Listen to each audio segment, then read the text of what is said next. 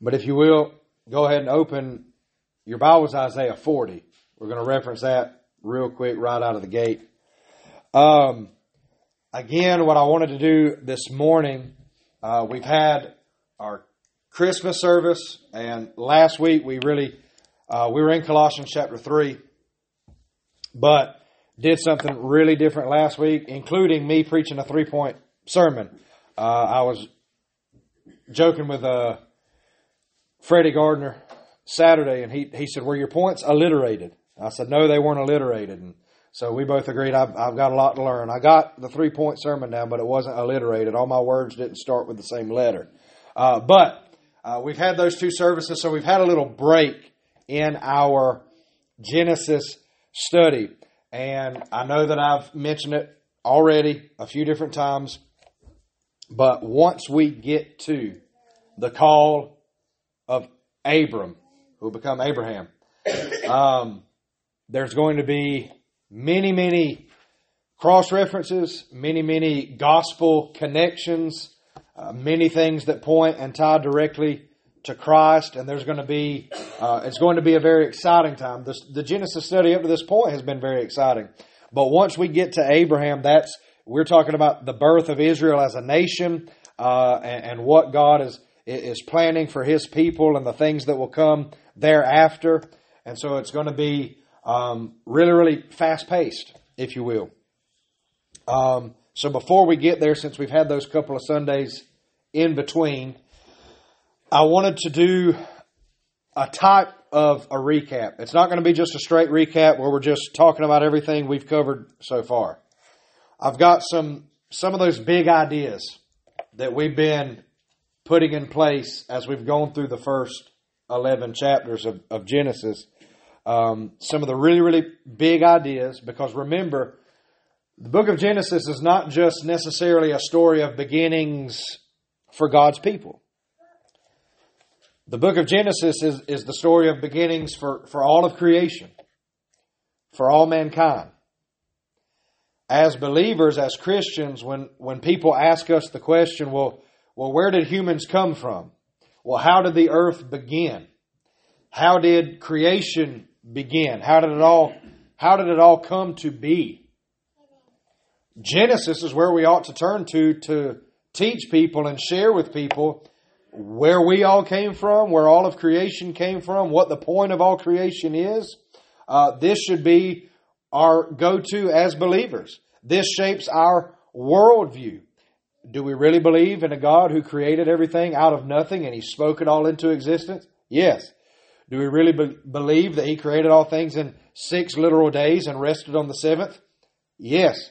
Do we really believe that all mankind ultimately can trace their lineage back to 2 individuals, Adam and Eve? Yes. These things are very important for us as believers. It lays a very strong and firm foundation for our worldview. And it helps us understand, why did God create man? Why is it important that we're made in His image? What's the significance of these things? It helps us understand that, it makes perfect sense. If God created all things and He has the authority over all things, then when God says something is to be done, or when God says something is not to be done, He is worthy to be obeyed. He is worthy to be listened to, because He is our very source of life. We would not exist if He did not create us and bring us into existence. So He has the authority. We answer to Him because we are His creation and we exist for His glory. So that's the style or type of a recap that I want to do this morning, is just bring out some very important key truths that, as we go through not only the rest of Genesis, but throughout the rest of Scripture, these truths they'll resurface again and again and again and again within Scripture. And it's to remind us, these things are true. These things are true. Don't forget these things. Don't neglect these truths. Right? And so we're going to talk about two or three truths about God, and a couple of truths about man. But really, the two truths that I wrote down about man, they can really be combined into one. So let's start with God. Truth number one. And this is a truth that I sincerely believe with every fiber of my being, that when believers see and comprehend and rest in this truth, that is exactly what God grants to that believer is rest. What can the believer remind himself of when times are troublesome? When the believer gets exhausted, when the believer feels fatigued, when the believer feels like nothing is going right at any given moment. What are the truths that we can remind ourselves of when we feel as though if you've ever felt like you're the only person in your family or the only person at work or the only person around, that you're sincerely pursuing God and the things of God, and you feel alone, you feel like you're an island, you feel like you're isolated, and you just need some encouragement, you need some reassurance, you need something to put the wind back in your sails, so to speak. What can we remind ourselves when we're heartbroken, when we have suffered great loss, when we're just hurting, when we're in pain? The truth that God is sovereign is what anchors us and what sustains us. I've mentioned this quote before, but Charles Spurgeon said that God's sovereignty is the pillow upon which the believer rests his head at night. If we're broken, if we're hurting, if we're struggling, if we're angry, if we're bitter, if we're just confused and don't know what in the world's going on, whatever it may be, to know that God is sovereign and He is always working His eternal purpose in all things, and for His children, He's working that eternal purpose and that eternal will for our good, should anchor our souls and give us rest and give us the confidence that come what may, if God is for us, if the sovereign God of all creation is for us, who can be against us? But let's consider from Genesis, these first few chapters that we've covered, what God's sovereignty looks like. Who hindered God from creating everything out of nothing? Who hindered God from speaking all things into existence? No one, because He's sovereign. He has the freedom to do and to act as He wills. He alone can bring about all of His eternal purposes, and no one or no thing can stand in His way. Nothing can hinder Him. Think about that. The absolute freedom and the absolute power possessed by God alone, where He can literally speak and things come into existence and all creation obeys Him. Who hindered God, or what hindered God from creating things as He saw fit to create them? Nothing. So right out of the gate,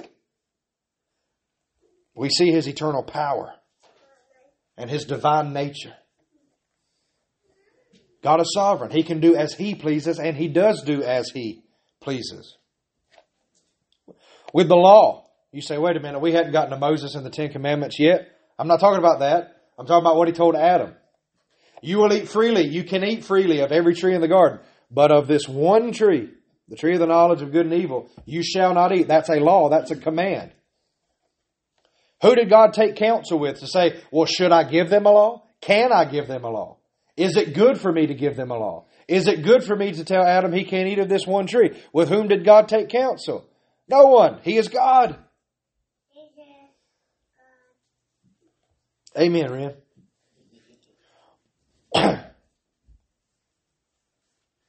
He gave the law, He gave the command, He created Adam and Eve, all of it, and already all things are working according to His eternal purpose and His eternal plan.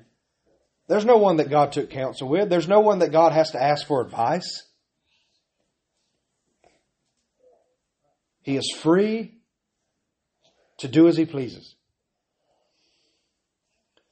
And what about grace? What about His sovereignty in grace? Adam and Eve rebelled. Adam and Eve ate the fruit of the tree that they were commanded, don't eat from that tree, and the day you eat of it, you'll surely die. And in that moment, God would have been perfectly just to wipe them out, to judge them fully, to judge them completely, to cause them to cease from existing. But instead, He was gracious and made a covering of skin for them.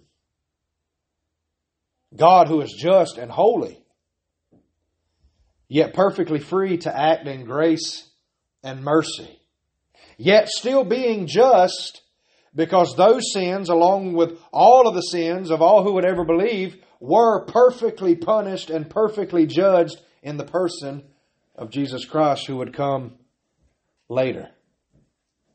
And even that person of Jesus Christ is pointed to in that account of the fall, because God told the serpent, your head will be crushed. God sovereignly free to have mercy on whom He has mercy, to bestow grace, to show His steadfast love that endures forever, to display that love however He sees fit to display it, to give grace however He sees fit to bestow grace. What about the flood? Who hindered God from opening up the heavens, from opening up the depths? Who or what hindered God from completely destroying all of mankind, all of creation, except for the souls of Noah, Shem, Ham, and Japheth, and their wives? Who hindered God? Who stayed God's hand in that act of judgment? No one and no thing. God, sovereignly free to bring a worldwide flood whenever He so pleases. But yet after the flood, giving Noah the promise, never again will I destroy the world with a flood. Well, what if Mother Nature all of a sudden decided, hey, I'm going to flood the world again? Can creation go against God's decree? Can creation go against God's promise? No, because creation answers to God. He is sovereign. He has the authority. Creation answers to Him. When God says, I will never again flood the world, we can rest in that because He alone has the power to withhold the waters from the world. And Babel. When man said, let us have a great city and build a tower to the heavens, who hindered God from coming down and confusing the languages of the people and dispersing them where He willed? Who or what hindered God? And the answer is nobody and no thing. Even though man said, let us do this, did man's plans, did man's desires, did man's will hinder God from doing as He purposed? No. And that's just in the first few chapters of Genesis. Clearly displayed, clearly seen that God is sovereign to do and to will as He pleases with all of His creation, with the inhabitants of heaven and the inhabitants of earth. And that is something that the believer, we should draw great rest, but also great confidence in. Only a God who is sovereign can be trusted to keep His word, can be trusted to keep His promises. Namely, that promise that says, for those that love me and are called according to my purposes, all things work together for good. If God was not sovereign, if God was not reigning over all things at all times and working things according to His plan, how could we trust that He was working all things together for good if indeed He was not sovereignly reigning? But praise God that He is. And what is the end goal of all of this? What is God's great eternal purpose and plan? Well, on Christmas Day, we were in Colossians 1, and we talked about the fact that it is Christ who will have preeminence in all things. In Ephesians 1, as we've referenced a few different times. In Ephesians 1, we see that it was the Father's will for at the fullness of time to unite all things in Christ Jesus, things in heaven and things on earth.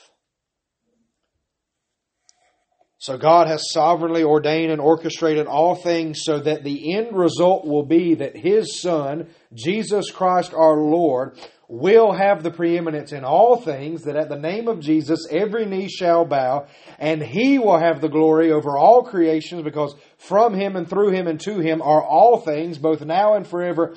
Amen. And God has been sovereignly orchestrating that and bringing about all things whatsoever come to pass since the beginning. Now that's grand scale. So let's bring it to us today.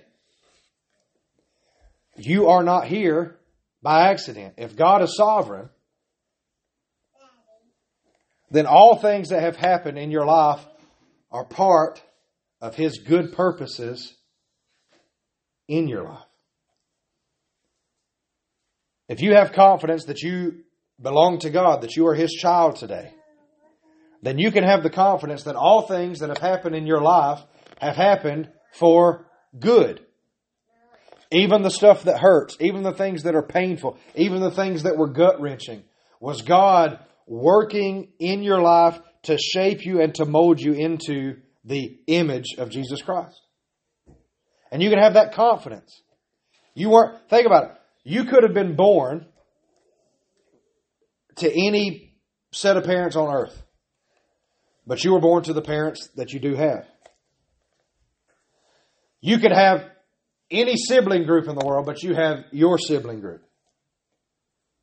You could have been born at any spot on earth, but many of you were actually born either here or a stone's throw away from here.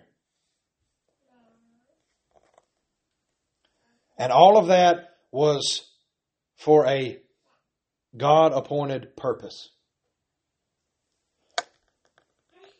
Some of you may have attended Mindy's your whole life for many, many years, or some of you have maybe only been attending Mindy's for a few months or a year or so. And all of that. Why did you end up here? Why did you come here? Why did God bring you here? For His good purposes. Even if you're unsaved and you're here today, why has God brought you to a place where you will hear truth proclaimed and you will be pointed to Jesus Christ and you'll be pointed to the gospel, the preaching of the cross? Why did God bring you here as an unsaved individual? Because He is merciful and He is gracious and His desire is for you to hear the truth today. So God is sovereign, and the end result of that will be that He will accomplish His purpose, namely that Christ will have preeminence in all things, and that all things will be united in Him. God is just and gracious. We've already covered that one a little bit in the first point that we talked about. All sin will be judged. God is a just God. He cannot tolerate sin. He cannot ignore sin. He can't just cover His eyes and pretend that sin didn't happen. He's a holy and a just God. But at the same time, He is a gracious God who rejoices in the redemption and the salvation of sinners. So how can He be both? God is just in the sense that all sin, every sin that has ever been committed, every sin that will ever be committed, will be judged. Ultimately, either the sins of an individual were paid for and covered by Christ on the cross, or the sins of an individual will be paid for within or by that individual by an eternity in hell. But all sin will be judged. God is a just God, but He is a gracious and a merciful God. How so? Because the sins of many, the sins of all who will believe, were paid for and punished upon the cross, which is gracious and merciful, because those for whom Christ died will inherit eternal life, when what they deserve so rightfully and so justly is judgment and death and condemnation. Yet through Jesus Christ alone, they will receive no condemnation, and they will have eternal life through Christ the Son. So God is just, and He is gracious. And we see that within the first few chapters of Genesis. We see it at the fall. Again, Adam and Eve. They rebelled. They disobeyed God. What did God do? He made coverings of skin for them. But something else had to die. He made coverings of skin. The life of another had to be taken to show that there was this atoning sacrifice. We see it in the flood. God is just. He is holy. He judges the world. He judges sin. But we see that He is gracious and merciful. He preserves life. He preserves Noah and his 3 sons and their wives. God is gracious, but yet He is a holy and a just God. And you will see that repeatedly throughout the Scriptures, over and over again, because God is unchanging. God is who He is. In our lives today, again, when it comes to our personal sins, our individual sins that we have committed, that we have done, either those sins have already been judged and accounted for in the person and work of Jesus Christ, and we are set free from the bondage of sin, and we will reign with Him forever, or we will answer for our own sin, and they will be judged and they will be punished in us as we are cast away from God for eternity. But rest assured, God is just. If you are here today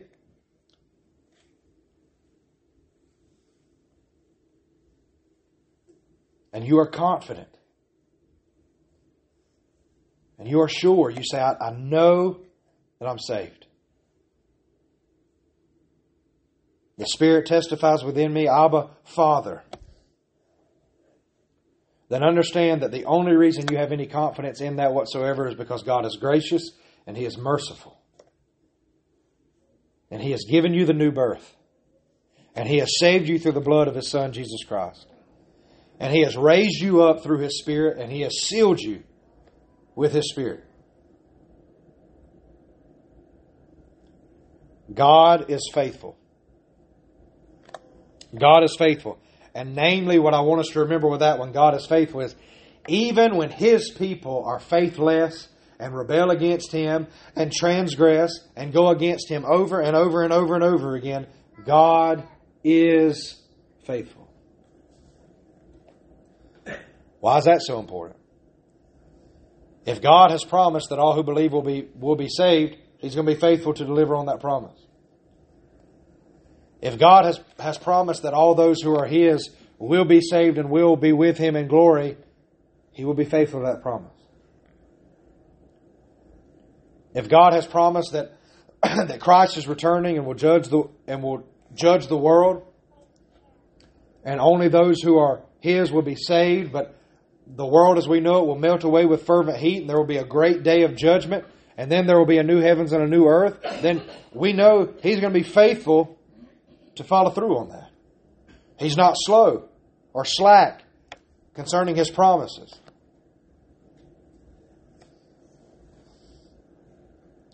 If God has promised us life, if God has promised that He will sustain us to the end, so that we will be presented holy and blameless before Him in glory, if we have these promises from His Word, we can rest assured that He is faithful.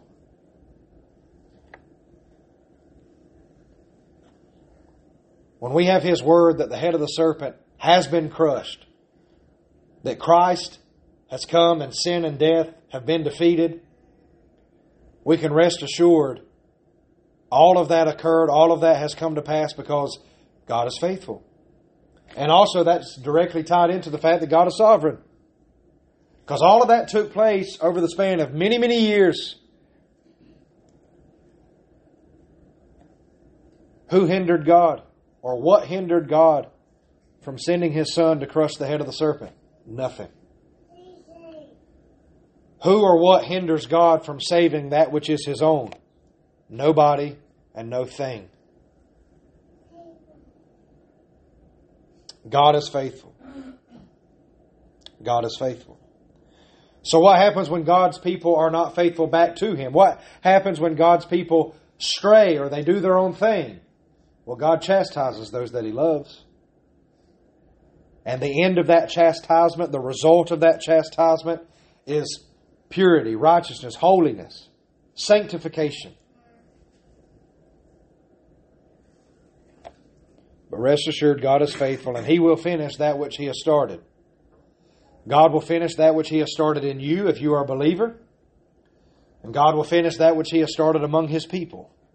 And God will finish that which He has started from creation to the end of the age. And Jesus Christ will have preeminence in all things. So now let's look at man. And just to see how many of us are awake, I will ask, from what you do remember so far of our study in Genesis, what has mankind's track record looked like up to this point? Bleak? Is that what you said? Okay, we'll take it. Bleak. Does anybody else want to add any words to that or any thoughts to that? Failure? Sinful. Put simply, sinful. Because we're sinful, the outlook looks bleak sometimes. Because we're sinful, we fail. All have sinned and fallen short of the glory of God. Right? You say, Caleb, surely you've got to know that that is not going to make any of us feel good. To remind us all that mankind across the board, from creation, even up until now, that mankind is sinful and we fall short. And left to our own devices, it looks pretty bleak. And left to our own devices, we're a bunch of sinners who fail and fall short of the glory of God. Surely you must know that that's not going to make us feel good. Well, ultimately, my aim is not to make you feel good. But yes, we would say that that's the bad news that has to be understood before we can really see just how good the good news and the glory of God through His Son Jesus Christ really is. When we say as believers, we need a Savior. When we say as believers that lost people, that they need a Savior, we've got to understand just how great that need really is. It's not like a need like, oh, well, I've got a pair of shoes on. They're starting to get holes in them. I need a new pair of shoes. No, that doesn't quite hit the mark. Or, I haven't had a good square meal in a month. You know, we're barely making ends meet. I haven't just had a good full meal in a while. I've been making sure that the family's fed. I need a good meal. No, that's still not. No, I hadn't had water in 4 days, in 5 days. I haven't had anything to drink. I need some water. Still not getting the point. Mankind needs a Savior to the extent that man will always fall short of the glory of God. Mankind is born in sin due to the sin of Adam. Mankind is hopeless. Is hopeless when it comes to salvation apart from Jesus Christ. You take Jesus Christ out of the equation, all of mankind is headed for hell. And that is as bleak as it could possibly get. You remove Jesus from the equation, no one is saved. When we say we need a Savior, it is to the extent that our only hope of salvation, our only hope of being justified before a holy God, rests in the person and the work of Jesus Christ. Were it not for Jesus, not one individual would be justified before a holy God, and we would all answer for our own sin, which would result in all of mankind being eternally separated from a holy God, separated and in hell for eternity. We need a Savior. You say, why is it good for us to remind ourselves of that? Because even on our best day, even in our best hour of life, even in our best minute of life, we're not good enough and we fall short of the glory of God. We cannot make ourselves right with God. We cannot meet His standard. There must be another. There must be grace and mercy. And praise God, we read from Scripture that absolutely, it is by grace we are saved through faith. Were it not for the grace and the mercy of a sovereign God who bestows that as He sees fit, and He is able and He is capable to show grace and to show mercy, and He is able to display that. If it were not for that grace being displayed and being given through the person and the work of Jesus Christ, there would be no hope of salvation. Why? Because man will always fall short of the glory of God. We choose sin. Even Adam. Let's bring this back to these first few chapters of Genesis. Even Adam, created in an upright state, did not know what sin was. Had no preconceived notion of sin. Chose to rebel against his Creator. Cain.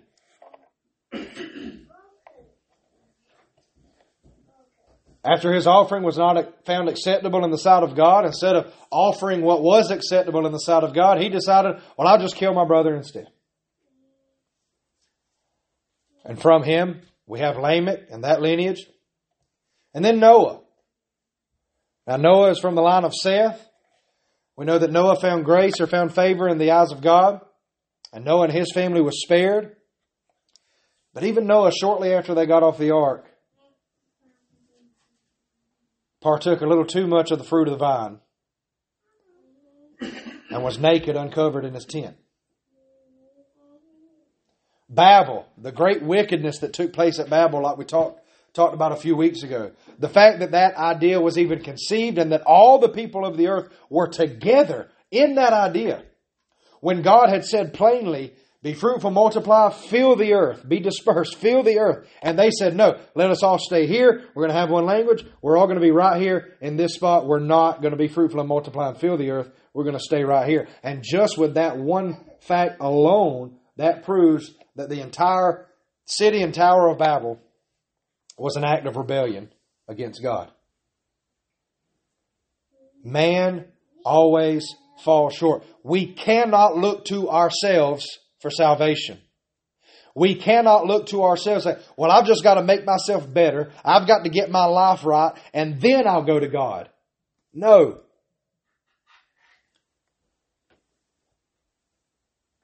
We can't make ourselves right. We can't make ourselves better. Even our righteousness is as filthy rags. So it's good to remind ourselves of who we are apart from Christ. Sinful, wretches, guilty before God. It's good to remind ourselves of that to the extent that it points us right back to Christ. And we say, that's right. I have a great need for Christ. And Christ has been given. God is gracious. God is faithful. I have a great need for a Savior, and Christ is that great and perfect Savior. So that actually keeps our focus off of ourselves. That keeps our eyes off of ourselves and keeps our eyes and our hearts fixed upon Him. Which is where they ought to be to begin with. Like we talked about last week. Set your hearts and minds upon the things of God, things above. I said these two go together. Man sins, man falls short. That was the other thing I was going to say. Man cannot keep or meet God's holy standard. What is God's standard? Perfection. That is why when Jesus Christ came and He said, I haven't come to destroy the law or to do away with the law. I've come to fulfill the law. Jesus Christ is the only one who has ever met God's holy standard. Christ kept and fulfilled the law. He's the only one to ever do it. Christ as a man could rightly stand before God justified. But what did He do with that perfect sinless life? He laid it down as a sacrifice, as an offering, an atoning sacrifice. so that His righteousness, His obedience, His beauty is credited to our account.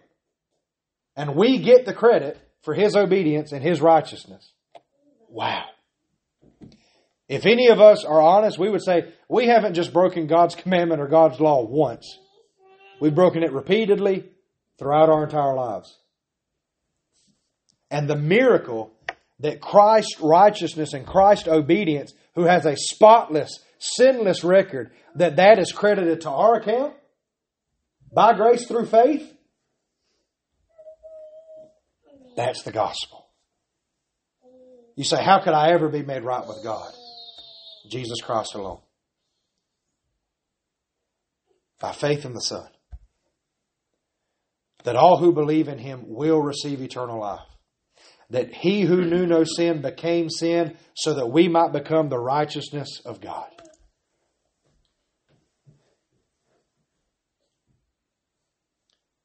As you have heard me explaining this and talking through this, I know I haven't asked you to turn to any scriptures up to this point.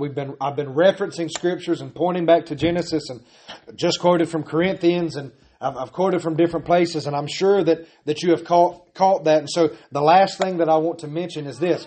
All of Scripture is one cohesive story of God's redemptive purposes for His people and for the glory of Christ His Son. From Genesis to Revelation. And all of these are so important for us to consider as we continue our study through Genesis. Once we get to Abram and his call and we go through the rest of all of Genesis, but again, not just Genesis, the rest of all of Scripture. God is sovereign. He is just and He is gracious. He will judge and He will save. He will pour out His wrath and He will protect from His wrath. He is faithful. Even when God's people are at their worst, He is still faithful to keep His promises and to keep His people. What does mankind look like throughout all of Scripture? Here's a spoiler alert, because we've only been through Genesis so far. What does mankind look like throughout all of Scripture? I hate to break it to you. Mankind still looks sinful, falls short of the glory of God a lot. But here's one thing we did not say about man. God will graciously use sinful man to accomplish His eternal purposes.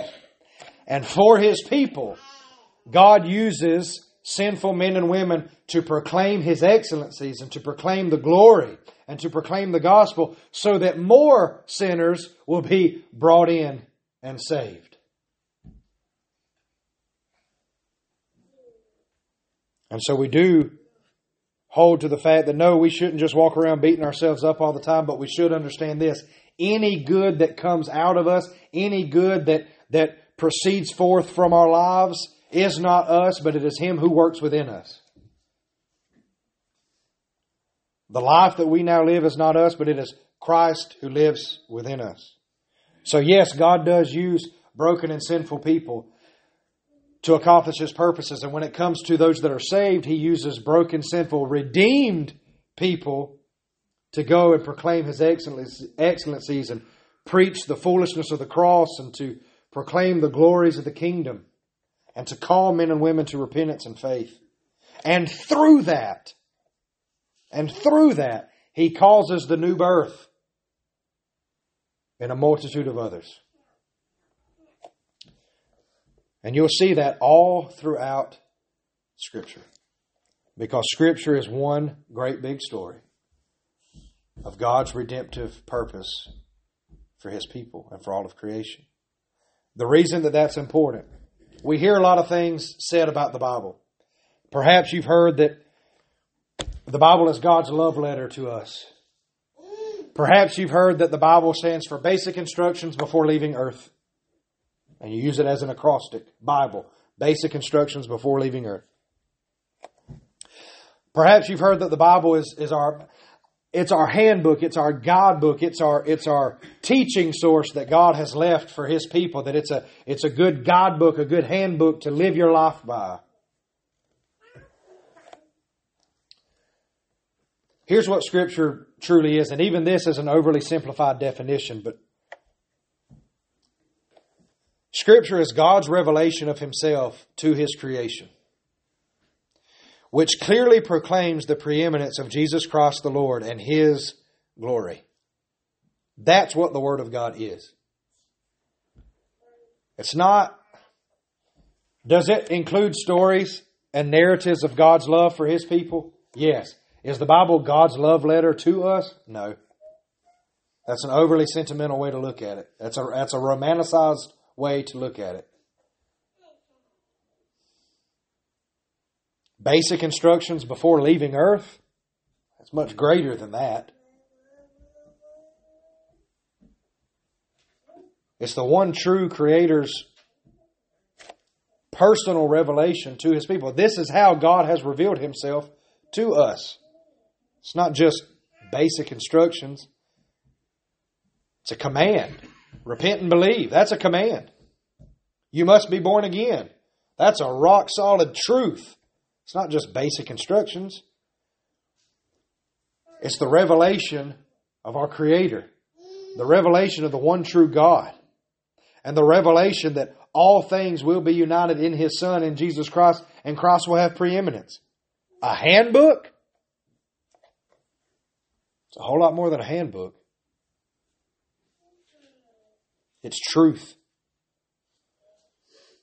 It's our only source of absolute, objective truth.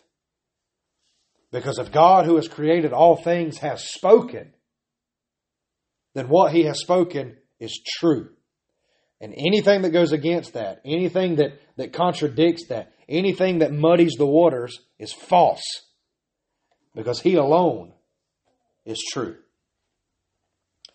There is a way in which we read Scripture sometimes that almost has God, it's like God's, as we read Scripture, it's like, okay, well, God wants to do this, but He's fighting against man. Or God wants to do this, but His people won't let Him. There's a way in which to read Scripture that has God trying to accomplish His will in a back and forth with man or a back and forth with Satan.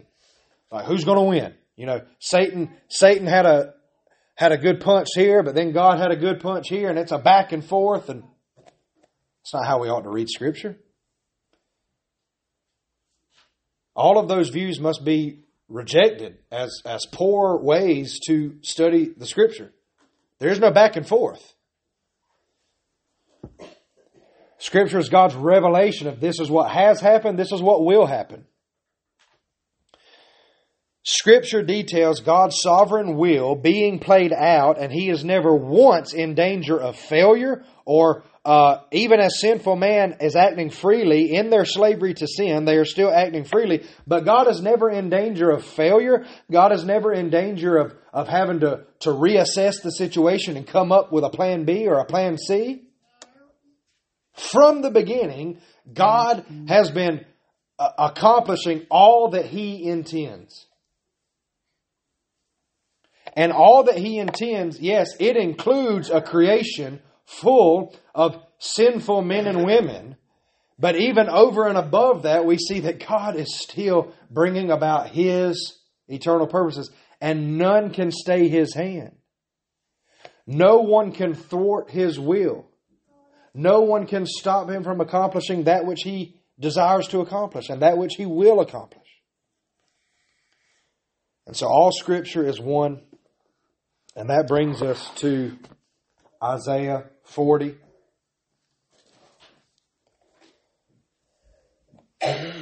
All of these truths that we've discussed.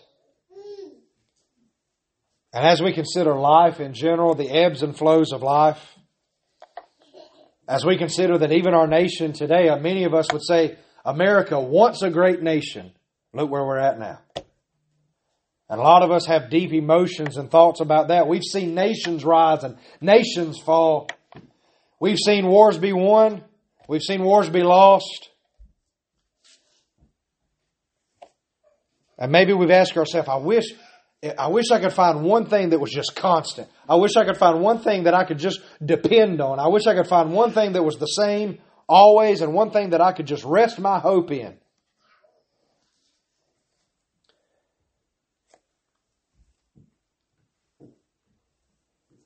Isaiah 40, verse 6.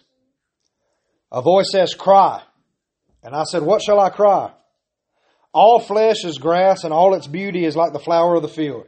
The grass withers, the flower fades, when the breath of the Lord blows upon it. Surely the people are grass. The grass withers, the flower fades, but the word of our God endures forever. God has spoken, and He will accomplish that which He has said. God has spoken, and it will surely come to pass. God has spoken, and it is true. And we can rest in that. We can find hope in that. But rest assured, if we place our hope in anything of this world, if we place our hope in ourselves, if we place hope or confidence in any other thing apart from God and His Word, it'll fade, it'll wither, and any hope or confidence that we thought we had will be stripped away from us. But if our hope and our confidence is in Christ, who is the very Word of God, then our hope and our confidence is sure, and it is steadfast, and it is immovable.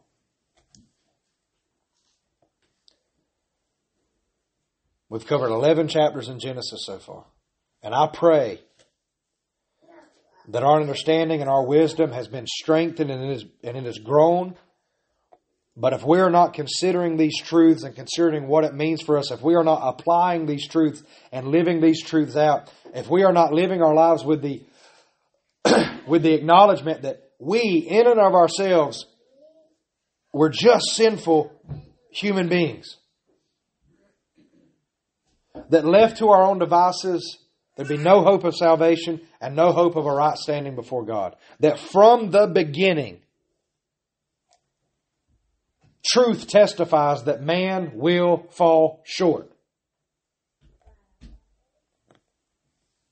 While also understanding that from the beginning, truth testifies that God alone is God. Our God is in the heavens. He does whatever He pleases. That His plans cannot be thwarted or hindered or stopped. That He never has to change plans. He never has to reassess the situation. That He alone is God. That He is a just God that will punish sin. But also a gracious and a merciful God who forgives sin and redeems through the person and work of Jesus Christ.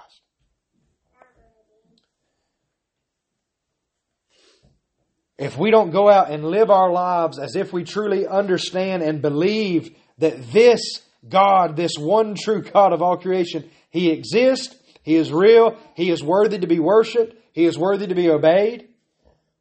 And if we don't go out and live as those who are just as sinful as anybody else, but those who have been redeemed and purchased through the blood of the Son, and that deserving death, we have received eternal life. If we don't go out there and live in such a way that displays that we exist for His glory, that all of our lives is a sacrifice to Him, that we will worship Him and we will live for Him with all that we have because He is the only reason that we live, then we are yet still falling short. If we don't go out there and live our lives in such a way that says God is truth and His Word is all that will endure forever. The grass withers, the flower fades, but the Word of our God will stand forever. And He has given us that testament. He has given us that revelation of Himself right here. To know Him, to walk in His statutes, to be obedient. We claim to know Him.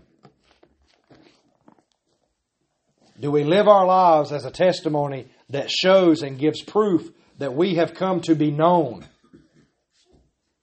by the living and the true God through the salvation of His Son? Do we live our lives in that way?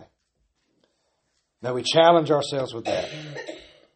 May we respond to any conviction that God may grant to us. May we respond to that with repentance and turning away from that. And may we set our hearts and minds on things above as we go back out into the world. And next week as we pick up and we begin to study the beautiful and the miraculous call of Abraham that births a nation and from that line comes our Savior. Let us be mindful of these things. God is sovereign. He is just and He is gracious. God is faithful. Mankind, all that we bring to the table is sin. But through redemption, we may be used by God to glorify His name, to preach and proclaim the truth to others, to preach and proclaim the gospel so that others may be brought in as well. You say all of this connected to Genesis 1 through 11. Yeah, because all Scripture is one. All Scripture is united. All Scripture is one testimony and revelation of God and who He is and His plan and His work in all of creation. Let's close in a word of prayer.